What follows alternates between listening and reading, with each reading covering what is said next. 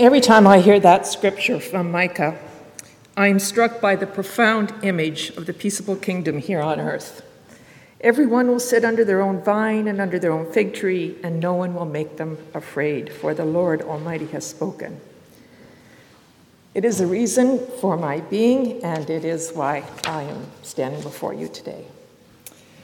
One spring month in 1969, my father plucked me from my grade 11 class at Rockaway Mennonite School to take me on a whirlwind trip to Haiti, that poor sister of the Dominican Republic. Even then, Haiti was viewed as a destitute, disease-ridden dictatorship ruled by the self-imposed president for life, Papa Dr. Valier, and his infamous private army, the Tonton Macoute. But to my father, Haiti was the pearl of the Antilles, a country that held both intrigue and promise. An American business colleague of his had invited him to visit a hospital in the capital city of Port-au-Prince that treated children with tuberculosis, a disease of the lungs that is quite prevalent in Haiti. It was an ominous first visit that resonated with my father's own lifelong affliction with asthma and a personal commitment made as a young adult to give his life to serving the marginalized in our community and in our world. And although he poured his phenomenal energy into mobilizing a nationwide inoculation program against TB in the 70s, my father understood that this is not where Haiti's problems would be solved. He was a guy that liked to get to the root of the problem. He imagined the solution to be in the rural countryside where most of the population eked out a living through agriculture. He established FIDA, the organization I represent, with a mandate to help the poorest of the poor become masters of their own destiny. True development, he theorized, must be envisioned by the people, owned by the people, and managed by the people. If not, all efforts will surely fail. While I generally viewed my father as a patient man, this was less exhibited when he had a vision of achieving something. He was one that preferred making his own line instead of standing in one. In Haiti, that no line was agriculture. Haiti, once the richest colony in the Caribbean, and less than 60 years ago had the ability to feed itself, is now 70% dependent on food imports. Christian organizations are the largest importers of donated food products that dooms every single farmer in Haiti to perpetual poverty because they cannot compete with free or heavily subsidized food imports. A country that cannot feed itself, says my father, will forever be poor. FIDA PCH, the organization founded by my father in 1980, provides resources to Haitian men and women who are motivated to become invested shareholders in their own cooperative agricultural enterprise. As resource providers, we are not typically initiators. We respond to communities upon invitation. This ensures that the essential ingredients of ownership, motivation, choice, buy-in, and benefit are there. In its 35-year history, FIDA PCH has provided resources to over 40 cooperatives and about 12,000 members throughout Haiti through the application of participatory methodology. So what do I know about the peaceable kingdom and what it takes here on earth? I'm going to tell you 5 things I've learned. I have learned more than 5, but for the sake of keeping this under a reasonable amount of time, I'm sticking to 5. The first one is there is no such thing as child poverty. It's not child poverty, it's adult poverty. Poverty is about lack of resources, both internal and external, that leads to an inability to provide for oneself and one's family. Feeding programs, pseudo-orphanages, and child sponsorship programs erode the dignity of parents who deeply desire to have the opportunity to provide for their children. And it leaves behind angry and resentful families and divided communities. Unfortunately, promoting starving children has proven to be a profitable marketing strategy until it isn't. One very large organization that has successfully employed this strategy for decades has recently acknowledged that this has not proven sustainable in the multitude of communities they have engaged in. This approach is also not resonating with donors, as child sponsorship revenue is in serious decline. So we were invited to meet with them to do a pilot study to consider a sustainable owner-based model in 2 of their communities, which happened this past fall. We at FIDA PCH have a little slogan. We say, feed children, invest in their parents. Second, fight poverty is a contradiction in terms. Poverty is a violence. Fighting poverty is empty rhetoric, used by politicians, protesters, and charities. Its hollow ring is not lost on the poor who understand that poverty has become their commodity. It was a topic we addressed in adult Sunday school today. Poverty, like war, disease, and disaster, is a business in most countries like Haiti that serve the interest of international investors and the 10,000 missions and NGOs that arrive on its shores to help heal, save, or fix the country. Haiti is not poor for lack of money. It is quite simply not invested in those that desire change. The author of the Harry Potter series, J.K. Rowling, who founded an organization called Lumos, recently undertook a survey of orphanages in Haiti. The 80 to 90% of the 30,000 children in orphanages are not orphans, yet their operators receive $70 million a year from churches and missions. While parents will sell their child to an orphanage for $500 or simply give them away, a family in Haiti provides for a family of 5 on about $1,500 per year, given the opportunity and choice. What are we thinking? Poverty does not need to be fought. Our self-interest does. Third, life is fair. While life may indeed seem unfair, especially to those who are perennially disadvantaged, I have learned that little to nothing is gained by attributing this to the unfairness of life. Donors are often compelled to give because they feel they are blessed. This implies that Haitians are not. I counter that Haitians are also blessed. They have year-round growing seasons, ample rainfall and sun, varied topography, significant labor pool, and so on. However, they have a cultural view that does not place them as actors in their environment, but rather as being acted upon.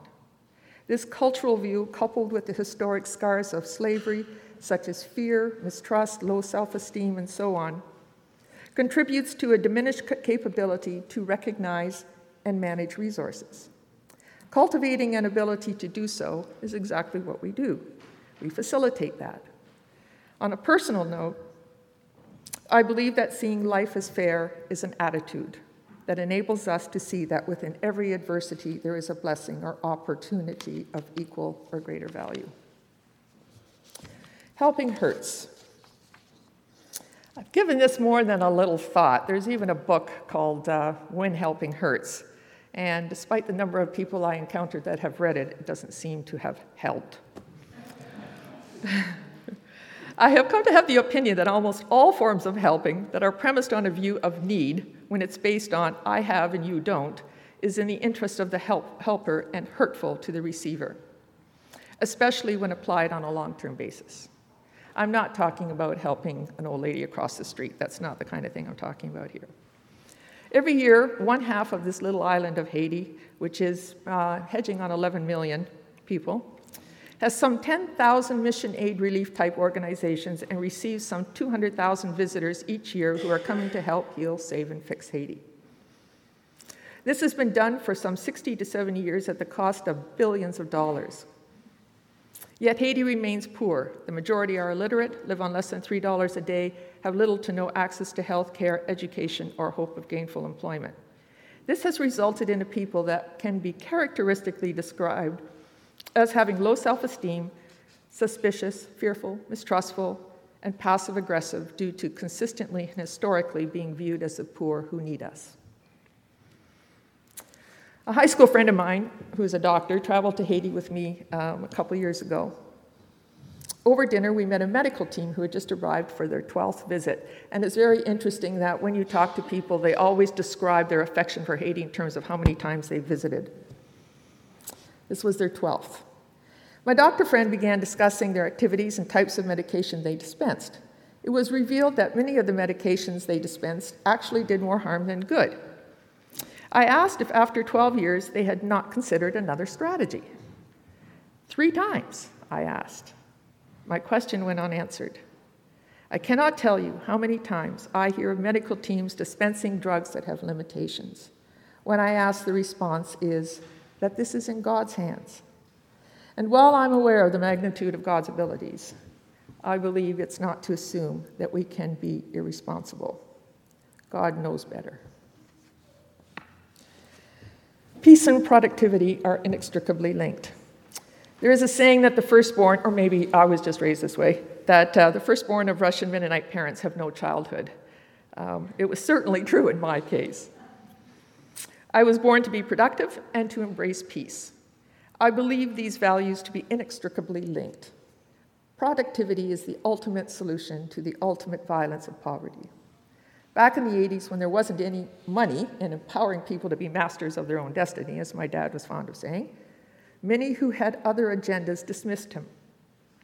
This did not deter him, nor the brave men and women of Haiti who stepped forward in response.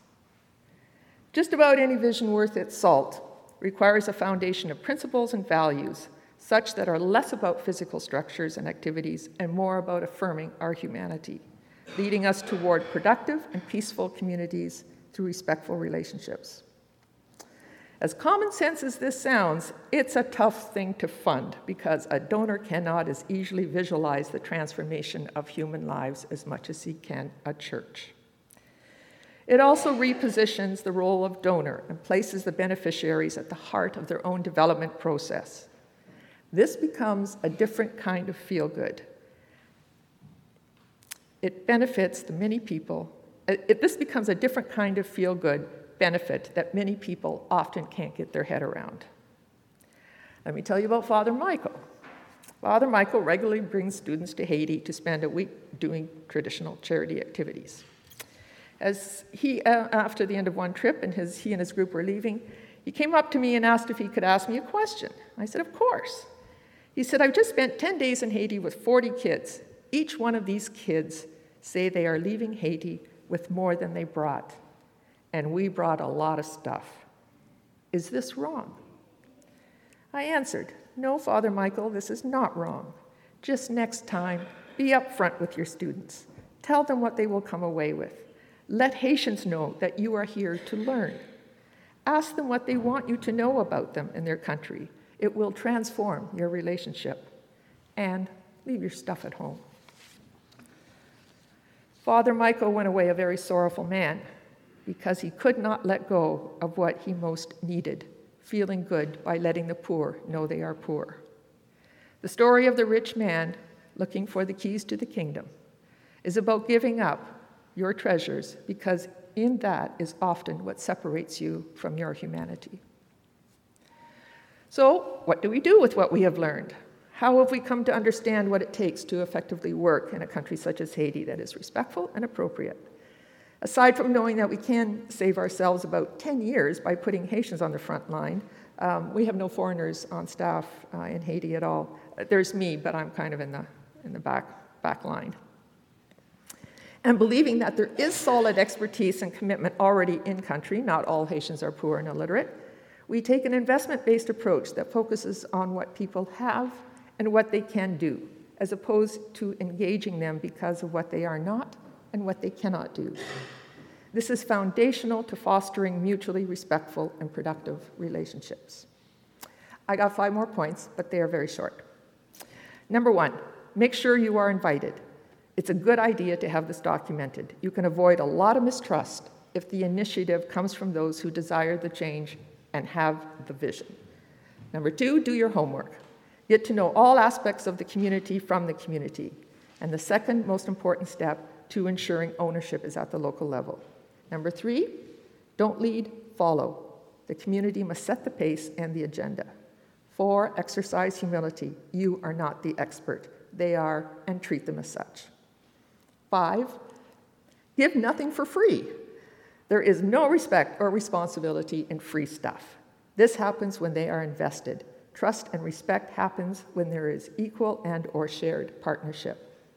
And this quote was in my previous article in Adult Sunday School by Benjamin Disraeli, who said, the greatest thing you can do for someone is not to share your riches, but to reveal to them their own. Poverty is a problem that is best solved by exercising our humanity. Sustainable development is about motivation, it's about ownership, autonomy, choice, empowerment, and self-management. Without motivation, there is little likelihood of worthy action, and it's an important thing to assess when you are doing your homework, when working with the marginalized. The founding vision of the organization I work with was guided in part by this little bit of Chinese wisdom. Go in search of your people, love them, plan with them, begin with what they have, build on what they know.